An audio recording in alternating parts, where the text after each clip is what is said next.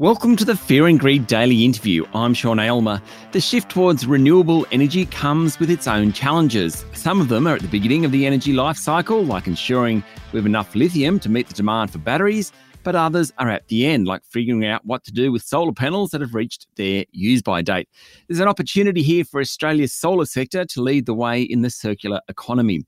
Rob Gell AM is the Executive Director of Rethink Sustainability and is on the advisory board at the Solar Recovery Corporation. Rob, welcome to Fear and Greed. Nice to be here, Sean. I want to get into solar, but before we do that, can we talk about the circular economy? Off air, we were just discussing, I was running late because I was sort of rousing on one of my kids for not recycling.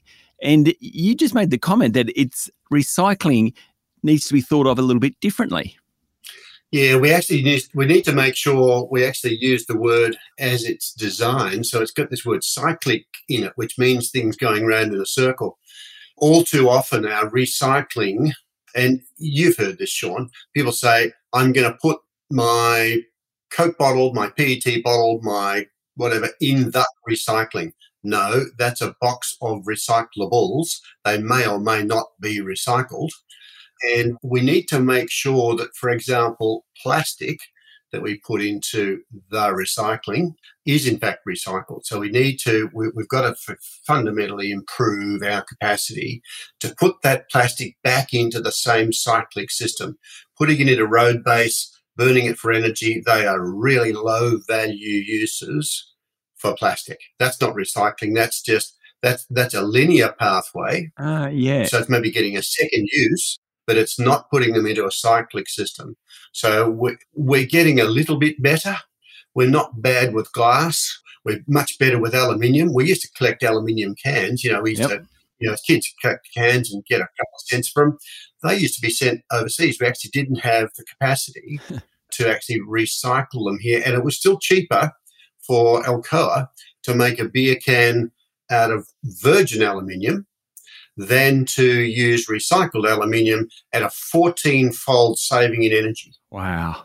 The real value of recycling nowadays is in the energy budget that's managed better by the process. So, for example, in the decade up to 1990, the Americans put enough aluminium into landfill to rebuild the entire commercial airline fleet 25 times over. Wow. Now, if you consider, aluminium manufacture, that's like liquid energy. It uses so much energy to make aluminium, it's ridiculous. Yeah. So when you hear some people say, oh, yeah, I bought my, bottled water is one of my pet hates, right? So people, it's okay. The PET is recyclable. Of course it is. But the manufacture of a kilogram of PET produces 2.4 kilograms of carbon dioxide in its manufacture. You don't get that back. That's in the atmosphere. Yeah. Right? So unless we put it back in, and we can save some if we turn PET back into PET, but frequently we don't. We turn it into, pegs or, I don't know, some other mixed plastic thing where we get another use, but before it ultimately breaks down or gets discarded or goes into landfill or goes into some other product. We actually need to properly value the resource. And if I use the PET example, if, for example, we had a price on carbon, we wouldn't do that anymore because the cost of the good would be too high. And we'd say, wow, that's put too much of an extra cost on my bottle of Coke. Yep. I'm not going to do that anymore. I'm paying for the emissions of the manufacturer. So we really do need to elevate our discussion about recycling. And that's what we're trying to do with the Solar Recovery Corporation. Take the discussion from waste and recycling into circular economy. So we properly value the materials, and not only the materials themselves, but also the energy that's embodied in them, in their manufacture. And we got to keep that into a cyclic system. Is it possible to do that without financial incentives, i.e. a carbon tax or something else? Well, let's call it a carbon price, if I may. If you go to fundamental economic theory and you search externalized costs, the type example economists will give you is pollution. Yep. Right? So this is a byproduct of manufacture. Everybody shares the cost except the manufacturer. Yeah. right? So a carbon price is about internalizing that cost so we don't pollute, Yeah. right? So that our air quality is better and so that we can recover resources properly and so that we don't contaminate our landfills and our water bodies and fill up the oceans with plastic. So, I mean, the whole climate issue, it's not an environmental issue, it's an economics issue. Yeah. And we need to understand we need market mechanisms like properly pricing pollution, properly pricing contamination, properly pricing the pollution that kills people because of air quality, apart from it's not just about this summer's a bit warmer than last summer and we've got some floods in Lismore or whatever. There are multiple issues that we need to manage and we need to identify what the reason is and we need to financially penalise that. That's the incentive. The incentive is not to spend money on the product that's got an embedded climate impact in it. Go and buy something else. Yep. Get your water out of the tap. So that's what the market mechanism is designed to do. Stay with me, Rob. We'll be back in a minute.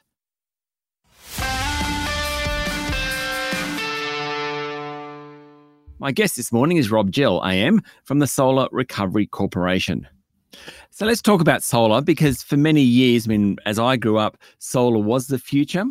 And it does seem that there's been a huge uptake in Australia over the past couple of decades, though we just don't seem to talk about it as much now, because things like green hydrogen that seem to get all the headlines. Is solar still one of the big parts for us getting to net zero? Absolutely. Can I also just say net zero is probably not going to be good enough to stop my granddaughter from getting very, very hot either. She's only 7. Yeah, right. We need to think about climate zero. So we have to do everything we possibly can. So we need to produce lots and lots of renewable energy. There's new wave energy project in southeastern King Island. It's just been looking okay, producing about, I think, 200 megawatts. Ran a little town for 12 months. We need all the solar we can get. We need all the wind we can get. We rapidly need to develop green hydrogen from wind and solar, transported as ammonia. So transportable fuels are going to be really important as well. We need all those things, but we also need to rapidly reduce our demand. We've actually got to make our houses in Australia are pathetic. You go to California, you can't buy single glazing that we put in our houses. They did that in 1972, changed their building codes, and they've had more or less flat emissions in California, the 6th biggest or 7th biggest economy in the world. They've had flat emissions profile since 1972. Wow. Because they made their houses more efficient. Yeah. So we've actually got to reduce our demand. It's all very well to start producing renewables. We've actually got to stop putting the stuff in the atmosphere. So we've got to massively change the way we operate. Okay. Now, we do need to get onto the Solar Recovery Corporation. So it does exactly what it says, Solar Recovery Corporation. Is it a major problem? Because many of those solar panels that people have had on their roofs and things like that must be coming to the end of life. They are. In Australia, we don't quite know how long they're going to live either. Our oldest solar farm in Australia is the Greenock River in West Australia. It's 2012. So that's about 10 years old. In Europe, they've got much older solar farms. They started this whole process. We went in Australia, you're right, everybody's gone, wow. And we've got the biggest uptake of residential solar in the world per capita. It's like 3 million residential rooftops and still going off scale. So people at home are working it out because the cost of electricity is so high. So why wouldn't I? And the price of panels is coming down. Oh, okay, I can pay this off. This works. I can do the numbers on that. So our early panels, we know there are panels going to landfill. We know there are panels going to West Africa, but we actually don't have any schemes for identifying where they are. So we don't know that serial number on that panel that was bought in, say, 2002 and stuck on a house that's now 20 years old. Oh, someone took it and dumped it in the landfill 5 years ago. We haven't got those systems, but we need to develop that. That's product stewardship or extended producer responsibility. We're developing those systems. The previous federal government had a product stewardship program in place. The new federal government is extending that. So we know that in Australia, panels, sometimes they're dead by the time they're installed and they get replaced. Where do those one or two go? Some of them in Australia are damaged by hailstorms, by big storms, particularly up in Queensland. We know that in some cases, insurance companies say, well, we're not paying for some blokes to go around and work out which are the crook ones. Take them all off and replace them with more efficient ones because we're more concerned in generating the energy that we're selling. So where do they all go? mean, there's a solar farm we know of in Queensland that's taking between 1 and 2,000 off each year. Wow. Right? And we also think that in Australia, we've got problems with humidity, particularly up in top end of Queensland. So we really don't know how long they're going to live. They're better quality now than they were 20 years ago. We know that the ones in Europe lived about some less than 10 years, some 12 to 15, some a bit longer. So we're kind of waiting to see. But we know 12 gigawatts in New South Wales by 2030, which was Matt Keane's target, is about 400 million panels. Right. So it's a lot. It's a lot of panels. We need to do it, but we need to put processes in place so we get the valuable stuff that's in those panels back. Now, when we set this business up, our founder found this really good technology out of Italy from believe it or not, a couple of guys that were working out how to delaminate car windscreens because of the value of the glass. Yeah. And they said, okay, hang on. Whoa. There's other solar panels that got other cool stuff in them that's really valuable. Yeah. Like copper, a bit of silver, and aluminium. Okay, let's do that instead. So that's what they've done. And they've now got a technology that without crushing and heating and chemicals and nasty stuff, gets in excess of 99% of all those materials back. Now, we thought we were going to be able to get, maybe $20 in materials back from each panel, which is good business.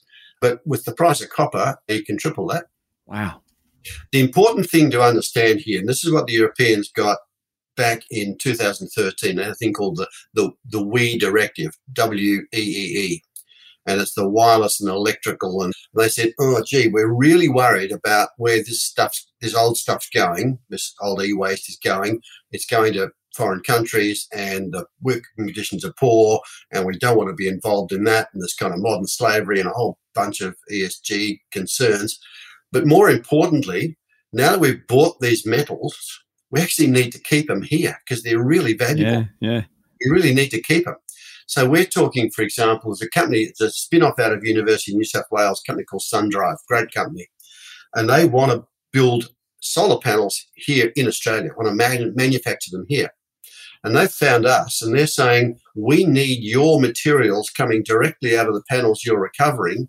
We've done the calculations on the energy flows. If we're going to keep the world under 2 degrees, we need to have so many solar panels. If we re-refine metal alloys, there's an energy cost in that. That's going to contribute to climate change. We need to get the metal alloys and plastics and glass and copper and stuff that you're recovering straight into new solar panels to keep the cost down and efficiency up. That is a circular economy. That is a circular economy.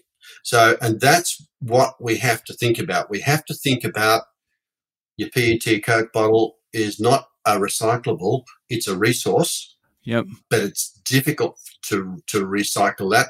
So, frankly, get a milkshake, something else. Rob, we are out of time. Thank you very much for talking to us this morning on Fear and Greed. Pleasure, Sean. All the best. That was Rob Gill, AM from the Solar Recovery Corporation. This is the Fear and Greed Daily Interview. Join us every morning for the full episode of Fear and Greed, Australia's most popular business podcast. I'm Sean Aylmer. Enjoy your day.